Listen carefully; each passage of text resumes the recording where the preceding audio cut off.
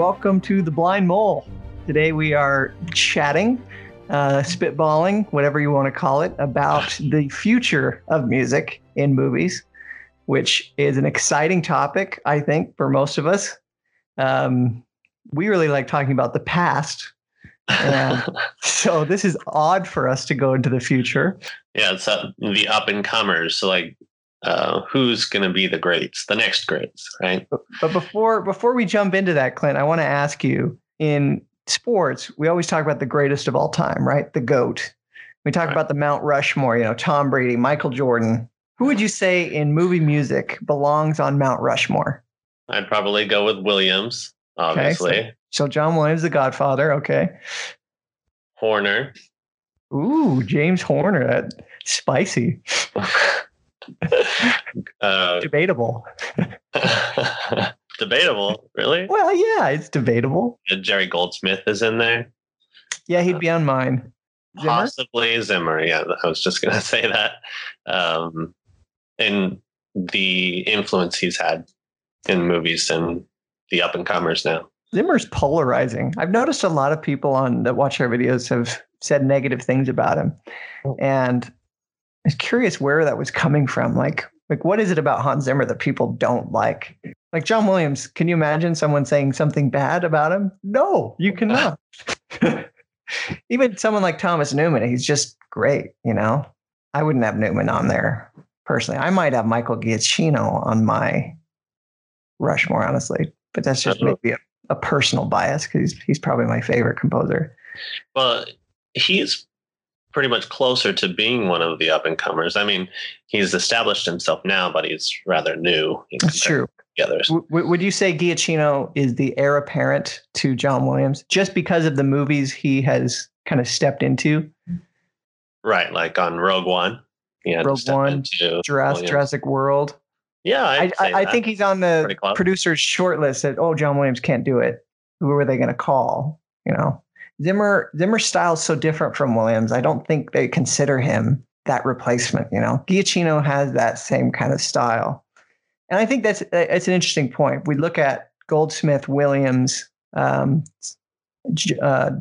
Barry, some of these older composers, they were all about their themes, right? And we had this really thematic phase in music. And now you look at Zimmer, you look at some of these new composers and you think, what is their style? It kind of varies from movie to movie, doesn't it? Yeah, the style of the movies. And today, things are changing. People really want unique styles in every single movie, which we talked about at length in the Marvel podcast. 20 years ago, would you have asked Ludwig Göransson to compose the Black Panther? Who's he? True. But Oscar winner. Yeah. And it was fantastic. It was great. New and that's a huge talking point too when we talk about the future of movie music is the computer changing everything. You don't have to go to Juilliard anymore. You don't have to be classically trained. You can study this on your own on YouTube. You can compose music on Ableton or Pro Tools from your basement, which is kind of how Junkie XL got started. So it's an exciting time, and we want to just take a look now at 5 composers we think everyone should pay attention to. These are the guys we think are going to step into those Desplat, James Newton Howard, Hans Zimmer, Michael G. The names we're hearing now, you're going to hear these names just as much in 10 years. So these may be the composers our kids will be talking about, like how we talked about Williams and Zimmer on that day. So the first composer we want to talk about is Nicholas Breitel. And his, I guess we were going through and wondering what each composer's weapon of choice was. And he really sticks to the piano, that classical influence. His inspirations would, of course, be like Rachmaninoff, Philip Glass, Gershwin. And so you really hear that in his composing style. And he was nominated again this year for Beale Street, which, if you listen to it, very similar to Moonlight. Yeah, and he also scored Vice the same year. Same year, which is really cool. Even though that wasn't nominated, but it was. Yeah. Another fun thing I learned about him was that in 12 Years a Slave, he didn't compose the score because the score was basically one track by Hans Zimmer, because Steve McQueen did not want the music to interfere with the movie, which is why most of the movie is quiet. There's one track in there called Washington, I think, which is gorgeous. And if you listen to it, you're like, wow, I wish Zimmer had written more for this movie, and you realize why he didn't. But the actual music that's played in the movie, like by people in houses and stuff, was written by Breitel. So let's just look at one track by Breitel. And Clint, why don't you kind of tell us stylistically what you hear in this in the track Lavender Oil from Battle of the Sexes, which is probably my favorite track he's written.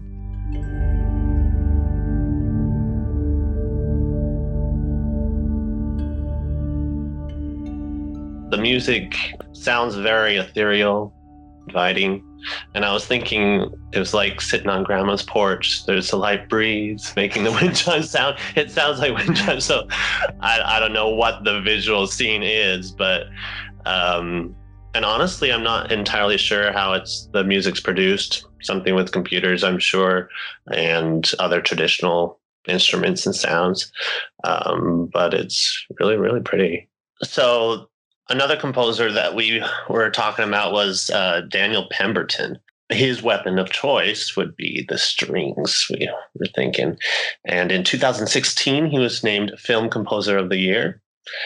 And I was looking at what films were in 2016, and I know Steve Jobs was one of those, the Fassbender version. Which he composed. Right. Yeah, and this guy, he's a little bit older, so he's not like a new, this guy's been around, but it feels like he's finally starting to get his due. He's composed King Arthur, Legend of the Sword, which is so underrated both as a movie and as a score. It's awesome from track one to track whatever. A lot of emotion in it, a lot of energy, a lot of passion. It's on my watch list. I have yet to see it, but I love the tracks. It's fun, high energy, something that you could work out to, that idea. And one of his most recent, Spider-Man Into the Spider-Verse, which got a lot of attention. So great. Let's look now at Pemberton's style, Clint. A track I'd love for you to analyze a little bit here is from Ocean's 8. He did the score for Ocean's 8, and Ocean's 8's an interesting one. It's kind of like Jurassic World or Rogue One, where Pemberton couldn't just create his own thing completely. This is part of a franchise, and that style from Ocean's 11 had to be mimicked in some sense. But the track I'm looking at is NYC Larceny.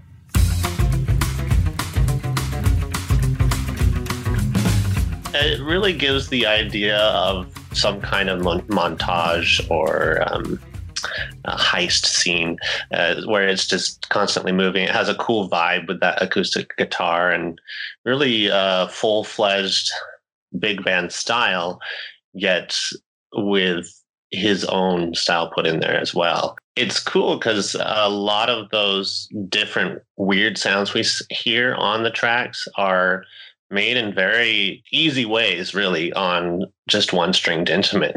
You can go onto YouTube and see all these different instruction videos on how to make those different sounds. It's very simple. Just turn the bow around on the violin or something like that. Yeah. So it's really cool. So the third guy on our list, the third composer, I should say, is Justin Hurwitz. Born in 1985, he's a young buck.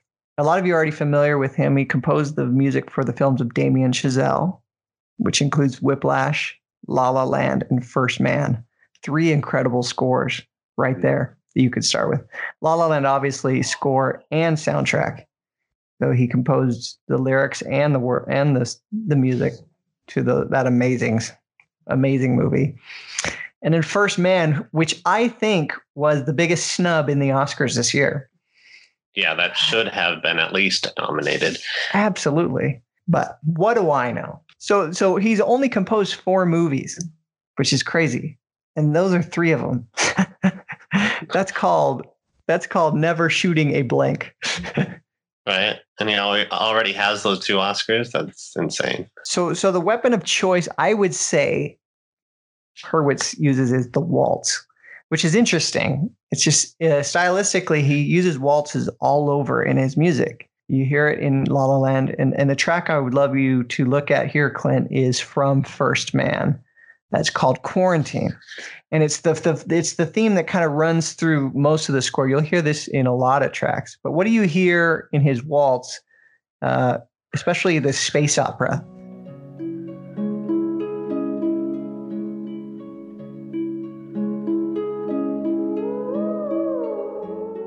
You hear that harp, which kind of gives the idea of delicacy.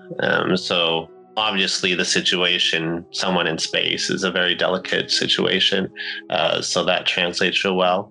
And have you ever heard of a theremin? No. No? So I guess back in the day, it was a very experimental type of instrument. And it's kind of a machine that gives two high frequency oscillators with the pitch controlled by movement of the performer's hand. So you just kind of place your hand into it, and it's an open space, basically. Open space where you control the pitch by raising your hand up or to left and right. That's used a lot in sci-fi style movies or about space because that has that sci-fi feel. So it's kind of an interesting fact. Yeah, you do hear that throughout his score. Oh, it's so fantastic. I don't know how it wasn't nominated. So our next composer would be Lorne Balfe, I believe it's pronounced. Balfe. He's a Scottish composer, and he really has that Zimmer-esque energy and power. He was one of the students of Zimmer at Remote Control Productions. A lot of his movies have that style of Zimmer. So we got Lego Batman movie, Megamind the Crown, Pacific Rim, and one of our favorites, Mission Impossible Fallout.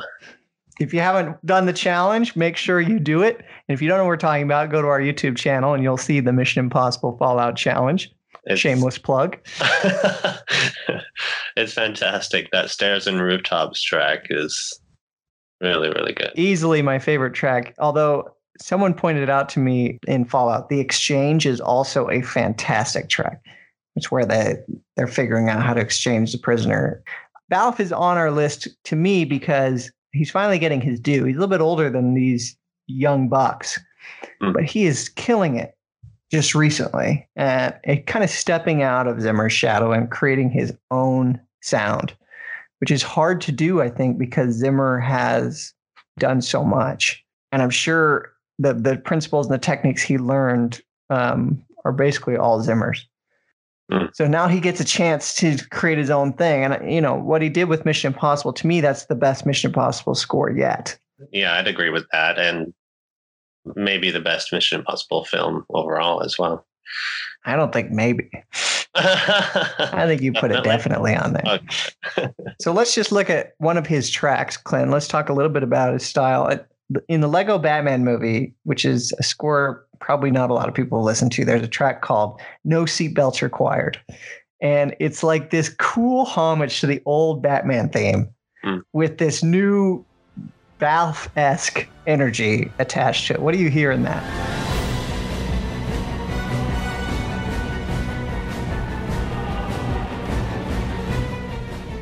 Right. Well, you just mentioned nods to Danny Elfman's Batman, the classic TV Batman, and of course Zimmer style, because so it has that repetitive percussive strings and rock beat. It's very playful. It's a lot of fun to listen to, really. Yeah, high energy, high octane, and I think you'll hear that more. These composers that are composing films in a franchise paying homage to this old, awesome theme that everyone's familiar with. And then they're going to get paid homage to by composers in the future, which is really cool to think about. We're going to have these new themes and new styles. Hopefully themes won't die. Please don't die, themes. Is it homage or homage? Depends on if you're French. This brings us to our last and maybe best up-and-coming composer. He's not really up-and-coming because he's already here, but I think in 10 years he's still going to be dominating. And that is Tom Holkenborg, which everyone knows as Junkie XL. And this guy just burst onto the scene, man. Like, he came out of nowhere. Like, I remember the first time I heard his name and I was like, who is that? And I saw him attached to some, he started doing projects with Hans Zimmer. And he's the man behind the Wonder Woman theme in Batman versus Superman. He wrote that, which everyone thinks it's maybe the best superhero theme ever, you know. He also composed Mad Max, which is maybe the best action score I've ever heard. I mean, it's just adrenaline from start to finish. And obviously that is up for debate. But I would say his weapon of choice is the computer. Because as we were talking about, like, he's one of these self-made composers who grew up being a DJ, started putting together tracks on Ableton or Cubase or whatever program he was using, and just realized he had a gift for this. And I think with the style of music and the style of scores changing, he probably, I don't know, I can't speak for him, but he probably was able to see that and be able to put his influence in it to it as well. So. And we mentioned that he wrote the Mad Max soundtrack. If you listen to the track, either Brothers in Arms or A Storm is Coming, which I think are the two best tracks on that score. Clint, when you listen to that score, what do you hear?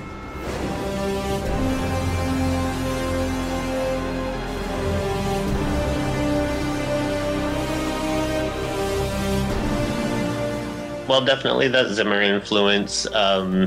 It's very percussive per usual, you know, a constant beat that makes us have that sense of constant motion and movement, and that rock influence with the drums and electric guitar. I'm not sure if it's all computer or if I'm sure he uses both orchestra and synthesizer.